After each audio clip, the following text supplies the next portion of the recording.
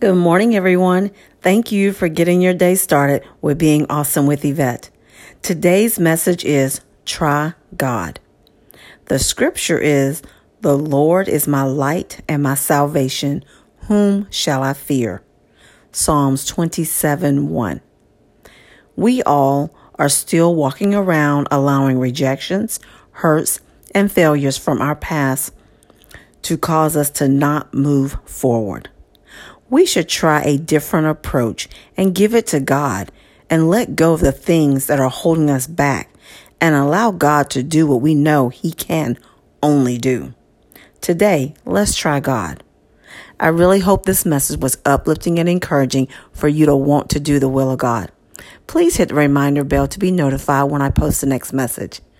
Again, thank you for getting your day started with Being Awesome with Yvette. Have an awesome day.